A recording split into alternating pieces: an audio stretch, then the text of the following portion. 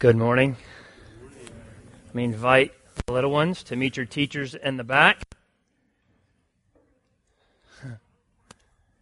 As they do that, let me pray for us this morning. Let's pray. Father, we come to you and we rejoice.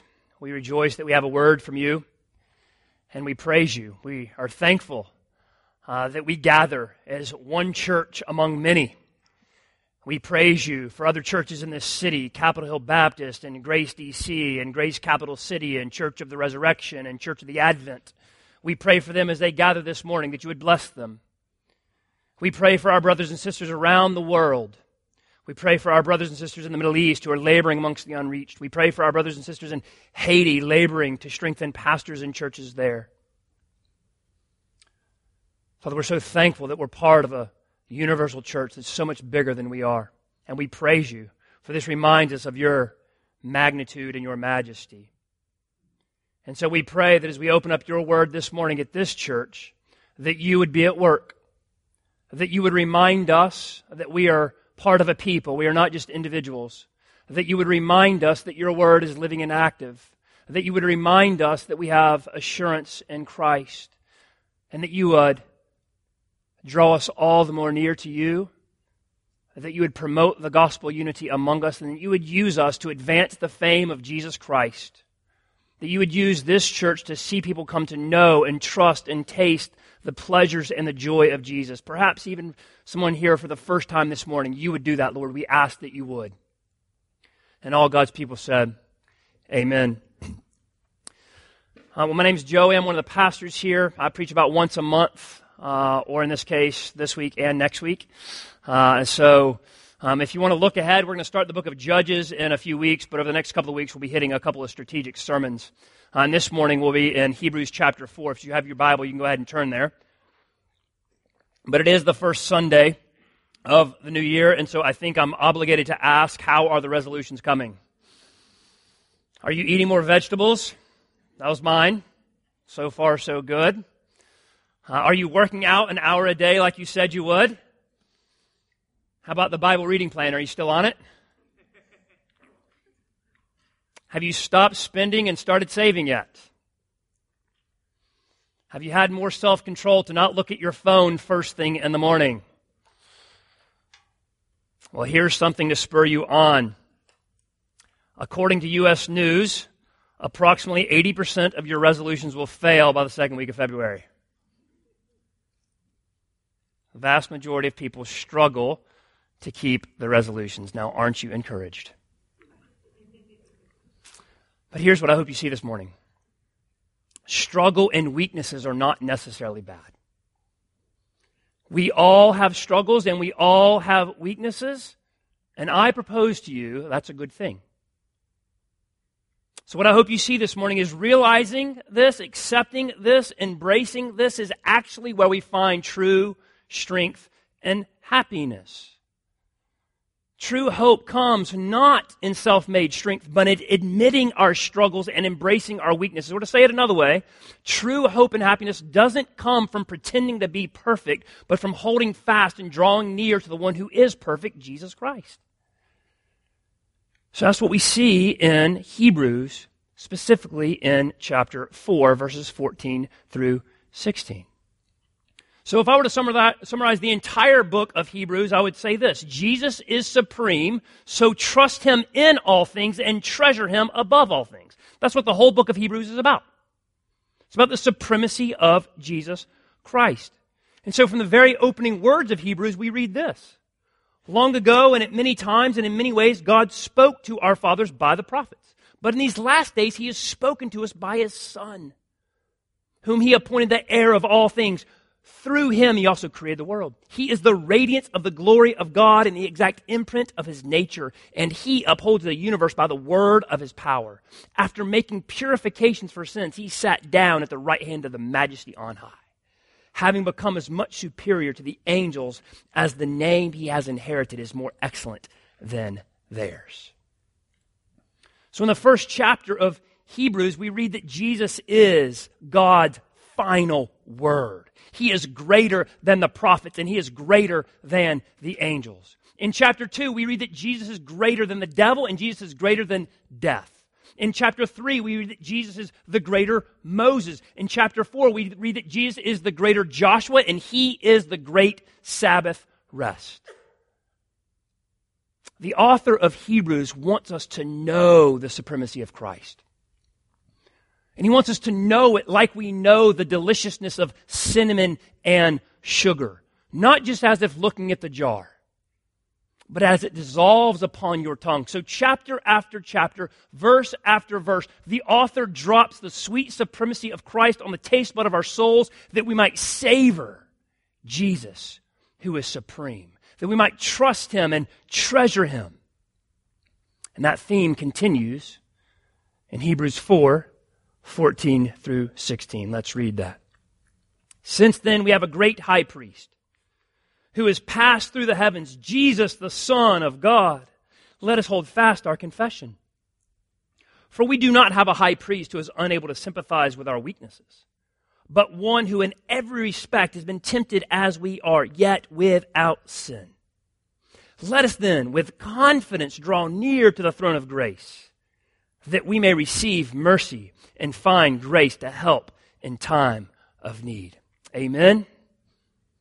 So here in this passage, we find hope for tempted and tired believers. This passage speaks to the weak and needy that we might find balm for our souls. So if that's you this morning, God has a word for you.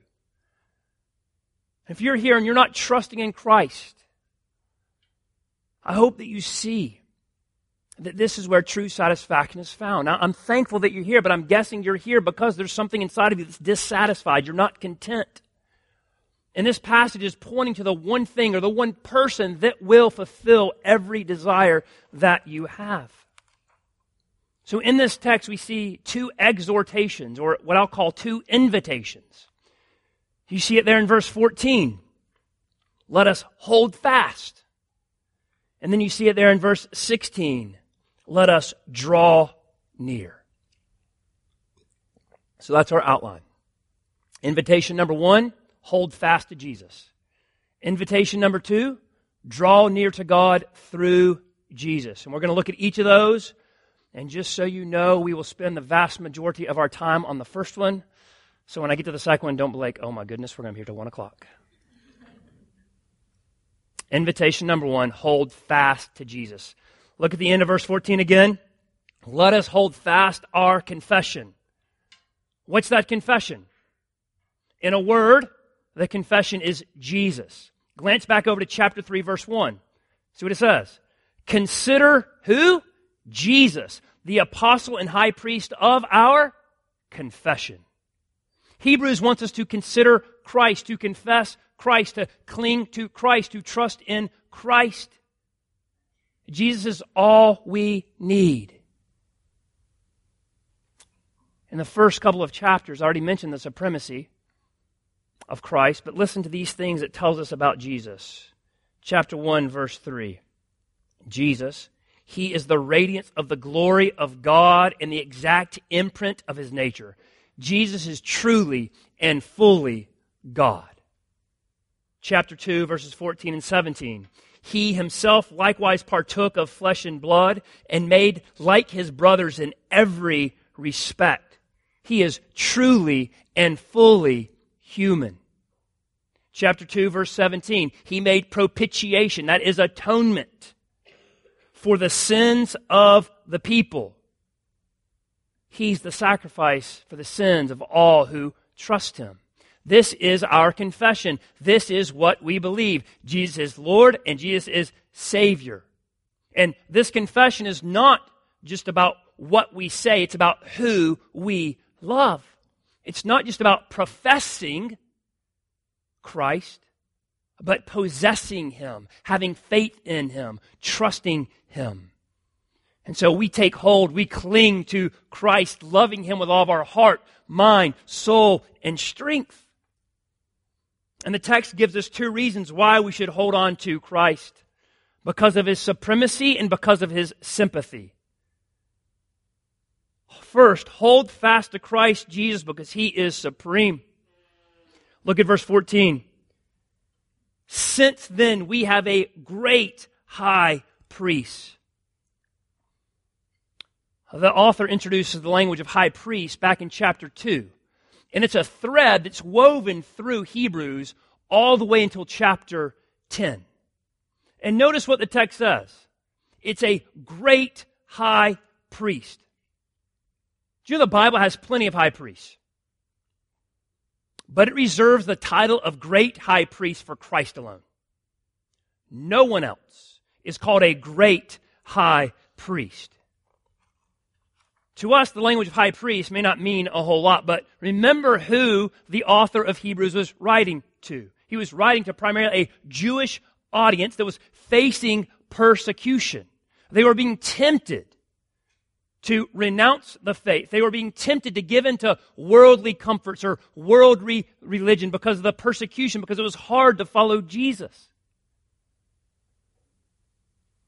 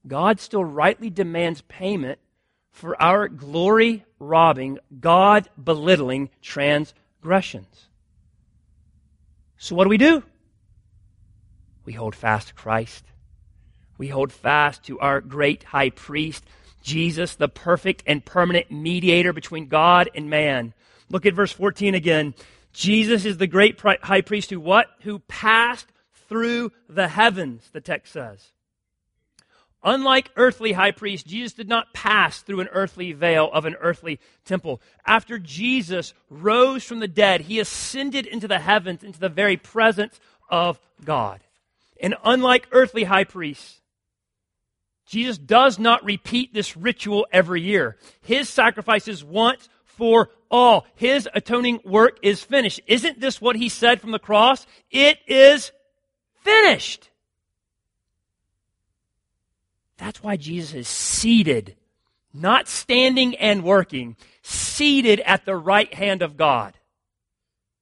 Hebrews chapter 10, verses 11 and 12. Every priest stands daily at his service, offering repeatedly the same sacrifices. Can you see it? The work is never done. Never done. You can never take away sins. But when Christ had offered for all time a single sacrifice for sins, he sat down at the right hand of God. The work is done. And back in Hebrews chapter 4, notice the text. It says, we have a great high priest. That's present tense. Jesus is alive. Every other high priest lived and died. But Jesus lived, died, and rose again, ascended bodily into heaven, never to die. Jesus is the final, the eternal, the supreme, the all-sufficient priest, the go-between between a sinful people and a holy God. He is supreme in his position, sitting down at the right hand of God, but he's also supreme in his person. Verse 14, Jesus, Son of God. The name Jesus reminds us of his humanity. The title, Son of God, reminds us of his deity. And at the end of verse 15, what do we see? He is without sin. So again, unlike previous priests who were sinful humans who had to make a sacrifice for their own sins and for the people's sins, that's not like Jesus.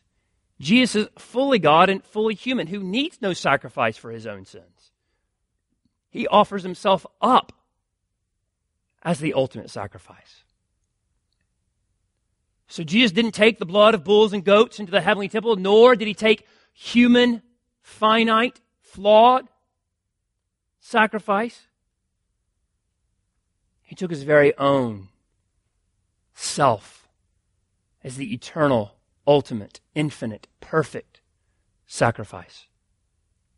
So Jesus lived a perfect, worship-filled life, earning God's blessing and obedience. Perfect.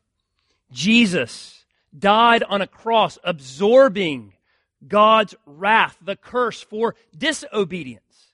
And Jesus rose from the dead and sends his Spirit to indwell all those who trust in him alone, to sanctify them and indwell them when we trust in him. Now, all those who trust in Christ are not just pardoned from our guilt, we're promised a relationship with God himself. The penalty of sin is paid, the power of sin is destroyed, and one day the presence of sin will be eliminated. That's our heavenly hope. A fully restored world in God's presence with his people forever, enjoying him together, satisfying our souls. So God in his infinite kindness sent Jesus to do what we could not do, what we did not want to do, to give us everything that would satisfy us forever, himself. And so if we don't understand ourselves to be rebellious against God, Jesus has nothing to give to us. So there's nothing we can do to clean ourselves up before God. We can't go to church enough. We can't read our Bible enough. We can't keep our New Year's resolutions enough. We can't give enough money. We can't do enough religious good deeds. As I've said before, trying to clean ourselves up before God is like telling a 2-year-old to clean up after a spaghetti dinner. It just moves the mess around. It doesn't accomplish anything. See, our problem with God needs a divine solution from God. And here's where we see the importance of the humanity and the deity of Jesus. Jesus, the God-man, is the perfect mediator. So a mediator is only effective if he's agreeable to both parties. And in this case, you have God and humanity. So Jesus must be agreeable to both parties. So as truly, fully human, Jesus is the perfect representative of humanity. As truly and fully God, he can speak to God on God's terms. As the God-man, he can bring humanity back to God. See, Jesus is the perfect perfectly qualified priest that bridges the gulf between us and God. Jesus is the only one who qualifies to be our perfect and our permanent mediator, bringing us back into the presence of God when we trust in Him, when we hold fast to Him. And again, it's important that you notice verse 14 again, those first two words. Since then.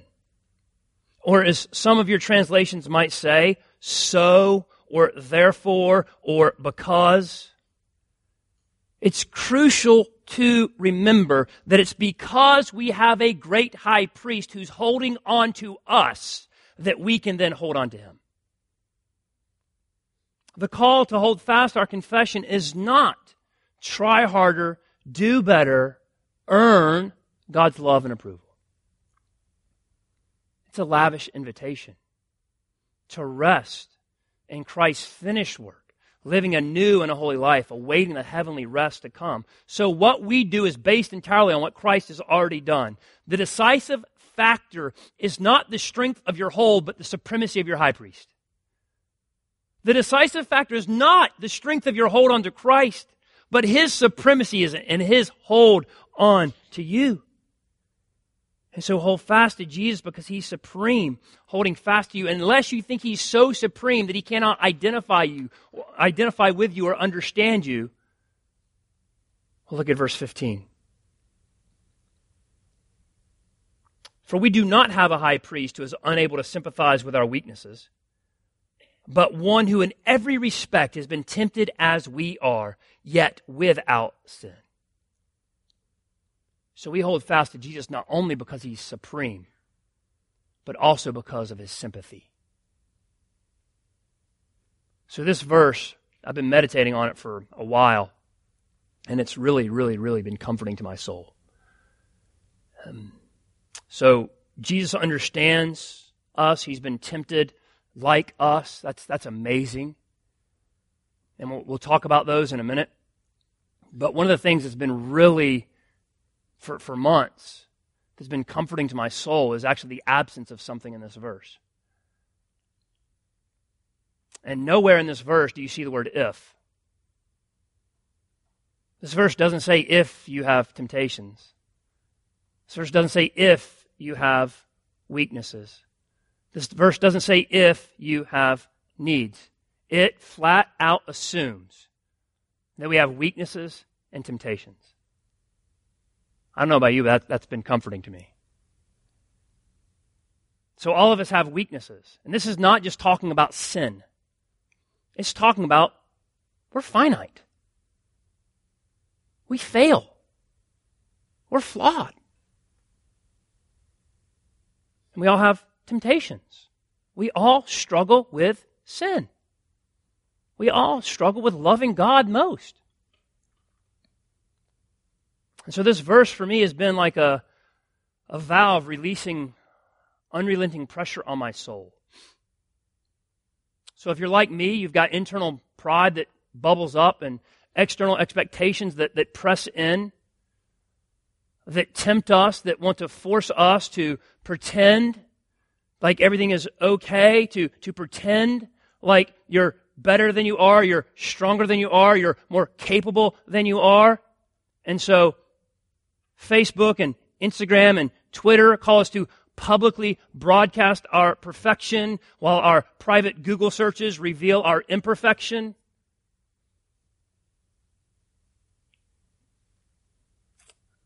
I was walking around Walmart when I was back in Atlanta for Christmas, and I was thinking about this, and I saw those massive, like 12-inch Santa Claus chocolates that are wrapped in foil.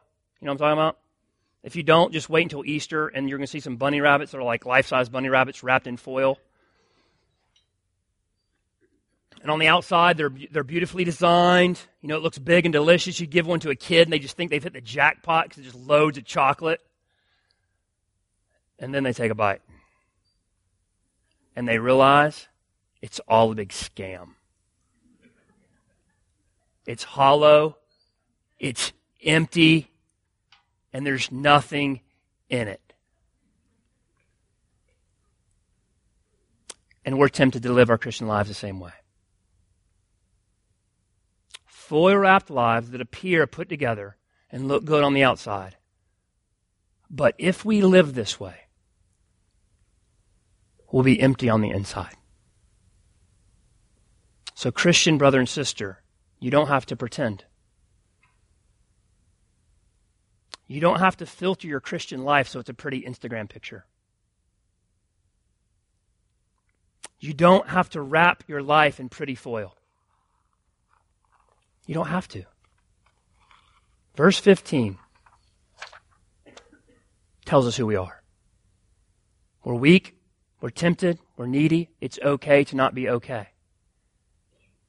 And that doesn't have to define you. When we embrace this, when we understand this, it'll lead us to Jesus. So in our weakness, we actually become strong because it leads us back to the one who is strong. That's beautiful. That's hope-giving. So here's a New Year's resolution for you. Admit your struggles, embrace your weakness, and confess your sin. Notice what I didn't say. I didn't say be defined by your struggles and weaknesses. I didn't say use your sorrows and your struggles to get people's attention. No. Admit your struggles, embrace your weaknesses, confess your sins, but none of that has to define you. If you're trusting in Christ alone, He alone's define you. Let His righteousness, His purity make you strong and complete. Resist the temptation to find your identity in something less than the perfection of Christ. And resist the temptation to be driven toward despair and anxiety because you're messed up. Jesus is found in struggle and weakness, not self-sufficient strength. When we hold fast to Christ, what defines us is not our weakness, but God's grace.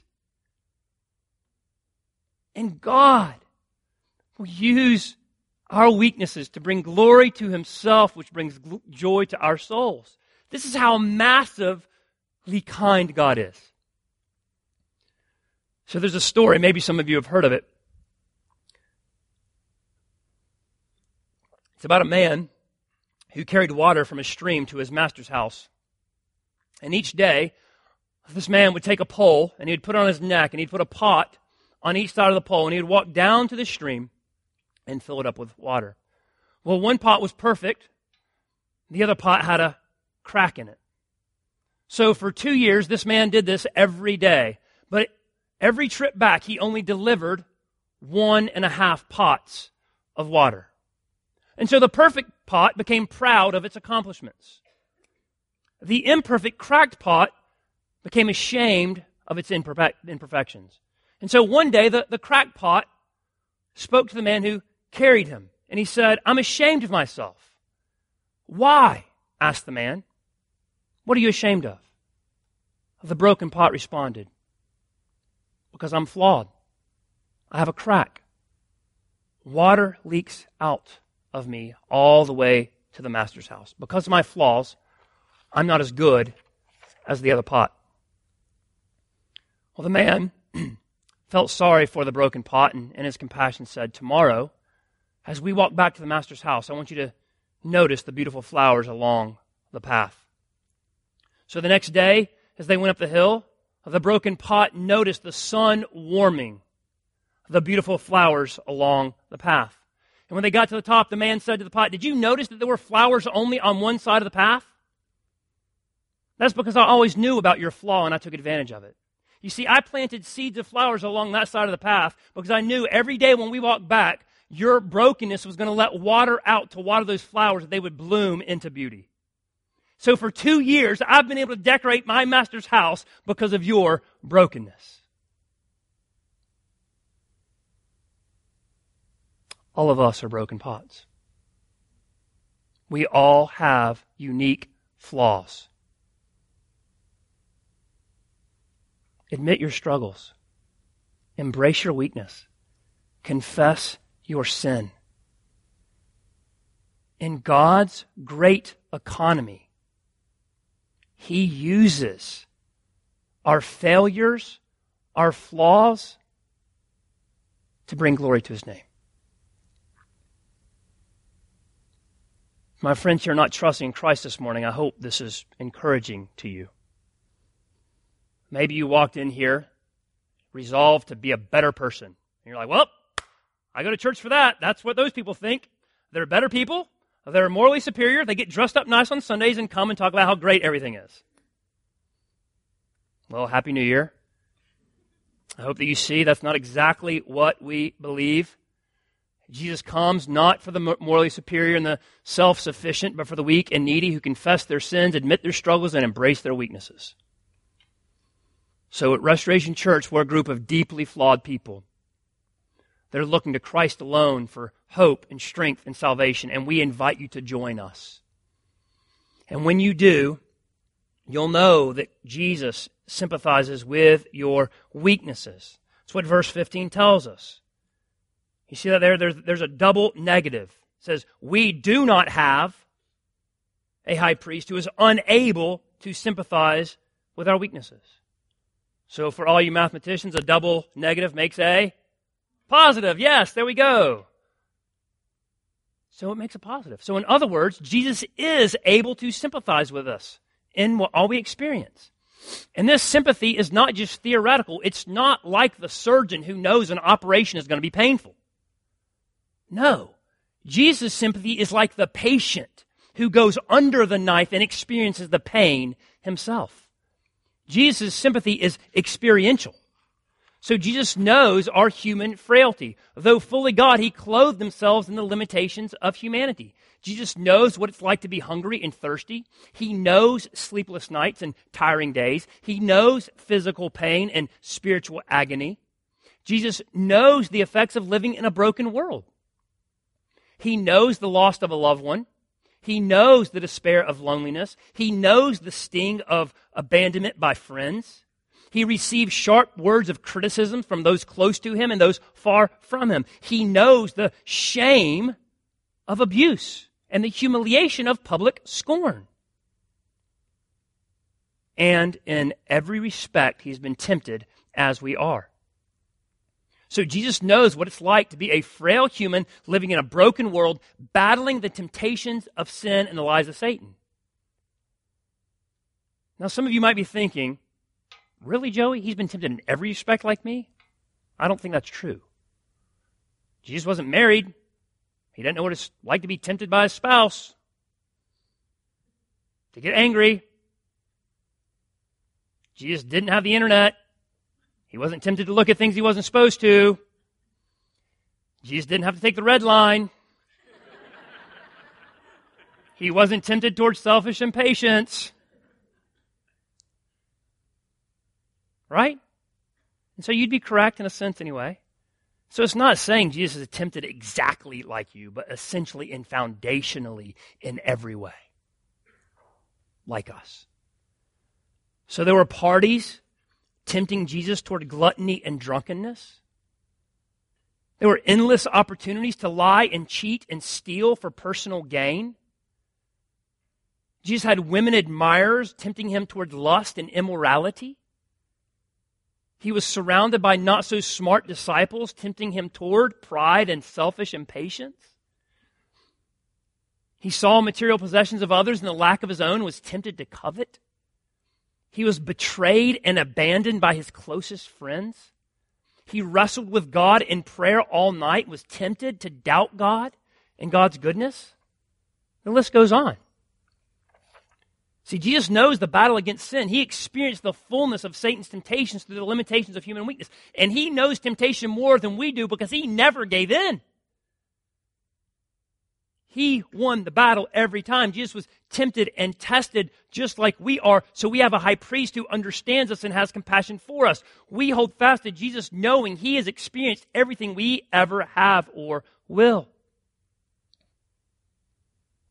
God doesn't stand far off from our suffering. He enters into it. He doesn't look at our weaknesses and mock us. He sympathizes with us because he's gone before us. He doesn't ignore us or overlook us. No. God looks down and he kisses us. It's how a Christian leader named Bernard of Clairvaux, who lived about 1,000 years ago, spoke of Christ. said the incarnation, Jesus entering into humanity, and the crucifixion, Jesus giving himself up on the cross, was the kiss of God. So just like a kiss at a wedding publicly showcases the love of a bride and a groom, the work of Christ on earth showcases his love for his bride, the church. And this reminded me of a story that I've shared with you some time ago, but I want to share it again. It's a story of a young husband who sits in a recovery room where his wife lies. Her face is post-operative, her mouth twisted in palsy, clownish looking. And that tiny twig of the facial nerve, the muscle to her mouth, had been severed. Her mouth will be disfigured from now on. And so she looks at the doctor. Will my mouth always be this way? She slurs. The doctor responds, yes, it will. She's silent. But her husband looks at her and says, I like it. It's kind of cute. And then he bends over and he twists his lips to accommodate hers and kisses her to let her know their kiss still works. Though weak, she knows she's intimately loved. In Christ, God twists his lips to kiss us in our weakness so that we'll know his love. So I don't know what you're struggling with this morning. But I'm sure some of you are spiritually exhausted, thinking about giving up on church or your community group, or at least moving to the fringes. Maybe you're battling lies of shame from being abused or intimately violated. Maybe you're just not happy with where you are in life. You thought you'd be married by now. You thought you'd have kids by now. You thought you'd have a better job title by now. Maybe you're fighting lustful temptations, battling, not wanting to give in. Maybe you already have. Maybe you're experiencing the hurt of betrayal by a close friend. Maybe it's the unrelenting stress of job and parenting that just won't let up. I don't know what your struggle is, but Jesus does. And he twists his lips to kiss you if you would hold fast to him. So Restoration Church, let's help each other think about this year, the sympathy of Christ.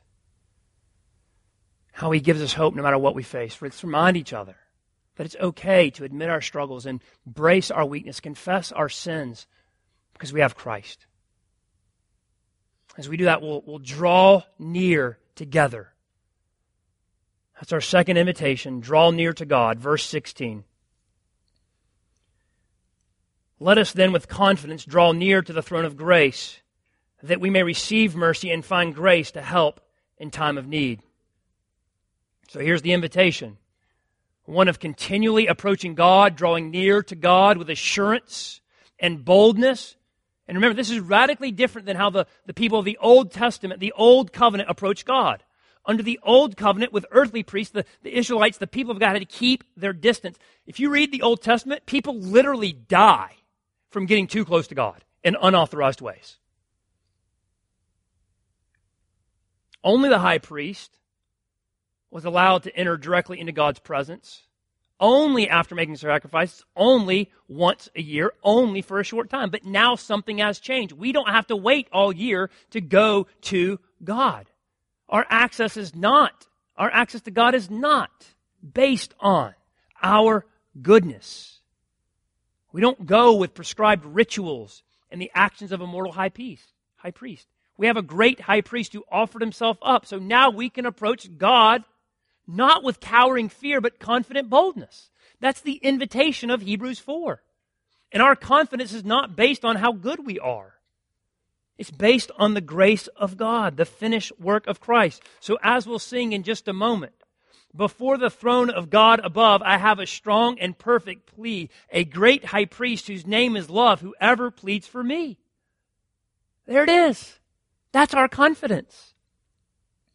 We approach God with confidence and boldness because of Jesus. And what do we come to? Notice what the text says. We come to what? A throne of grace. We don't come to a throne of judgment, brothers and sisters. We don't come to a throne of guilt. We come to a throne of grace, Realize the wonder of this word. Jesus hung on a tree of judgment that you might kneel at a throne of grace. He was forsaken by the Father that you might draw near. And what do we receive? Mercy. That's God's response to us in our misery, in our mess. It's His disposition to our sorrow and suffering. He's compassionate toward us. We find grace. That's God's unmerited favor. In Christ, God lavishes His grace upon us. That's who He is. And so we have the invitation in Christ to come to a throne of grace, to come to the one who says, cast all your cares on me because I love you. We come to the one who says, I will never leave you or forsake you. We come to the one who says, come to me and I will give you rest for your soul. That's the invitation. And yet some of you here this morning are being blackmailed by Satan. He's using your past sin, your past debaucheries, maybe the ones you're in right now, to say, you can't go there. You can't go there. You're too messed up.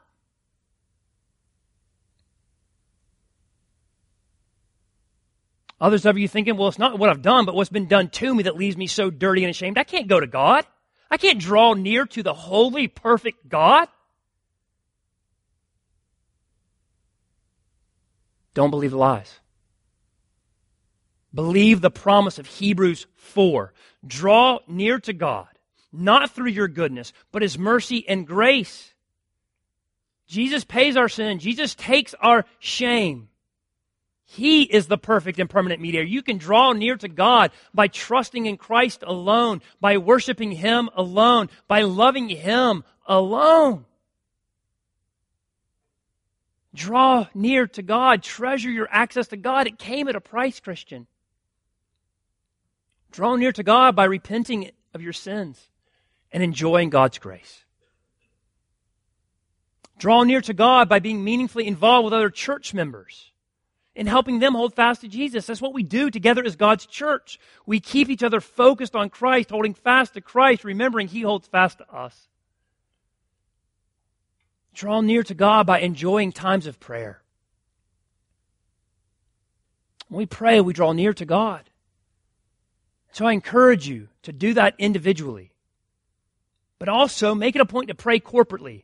Notice the language of this passage and the entire book of Hebrews. It is not I and me. It is we, us, our. And so we draw near to God through praying together as God's people. It's what we do on Sunday mornings. It's what we do at our members' meetings. And every morning at 9:30, right across the atrium there's people that gather and pray. Make it a point to show up a few minutes early, once a month, every week, whatever it is, and just pray with God's people. Draw near to God. In a few moments, we're going to celebrate the Lord's Supper. Draw near to God. As you hold the bread, remember, you only draw near because He came near to us first. Emmanuel, God with us. As you hold and drink the juice, remember that it's Christ's blood that was shed for the forgiveness of sins. So if you're not trusting in Christ, you're unwilling to repent of your sins, I hope you see there's no other way to have a relationship except through Jesus Christ, the great high priest. So this morning, will you confess your sin? Will you confess your shortcomings? Will you admit your struggles, embrace your weaknesses? Maybe that's for the first time. If you want to know more about it, you can talk to me, you can talk to the person you came with. But come to Christ. So this year, here's my challenge for you. Resolve to admit your struggles, embrace your weaknesses, and confess your sin. Why? That's where true strength and hope and joy is found. You can get rid of the pressure of trying to be perfect. And you can come to Christ, the supreme and the sympathetic great high priest who brings you back to God. Hold fast to Jesus as He holds fast to you. Draw near to God through Jesus as He draws near to you. And when you do this, you'll receive mercy and find grace to help in every need or want or weakness or struggle that you have. Let's pray. Father, we thank you that in Christ we have all that we need. We thank you that in Christ we have a supreme and a sympathetic high priest. We praise you that in Christ we have access to you. What a joy. So as we sing this morning, as we take the Lord's Supper, Holy Spirit, be at work. Remind us of all that we have. Remind us of what's most true about us is not what we can or can't do, what we have or haven't done, but because of Jesus, when we trust in Him, He alone defines us. So we rejoice this morning, and we praise you. We thank you for this message of Hebrews. Be at work. We pray in the name of Christ. Amen.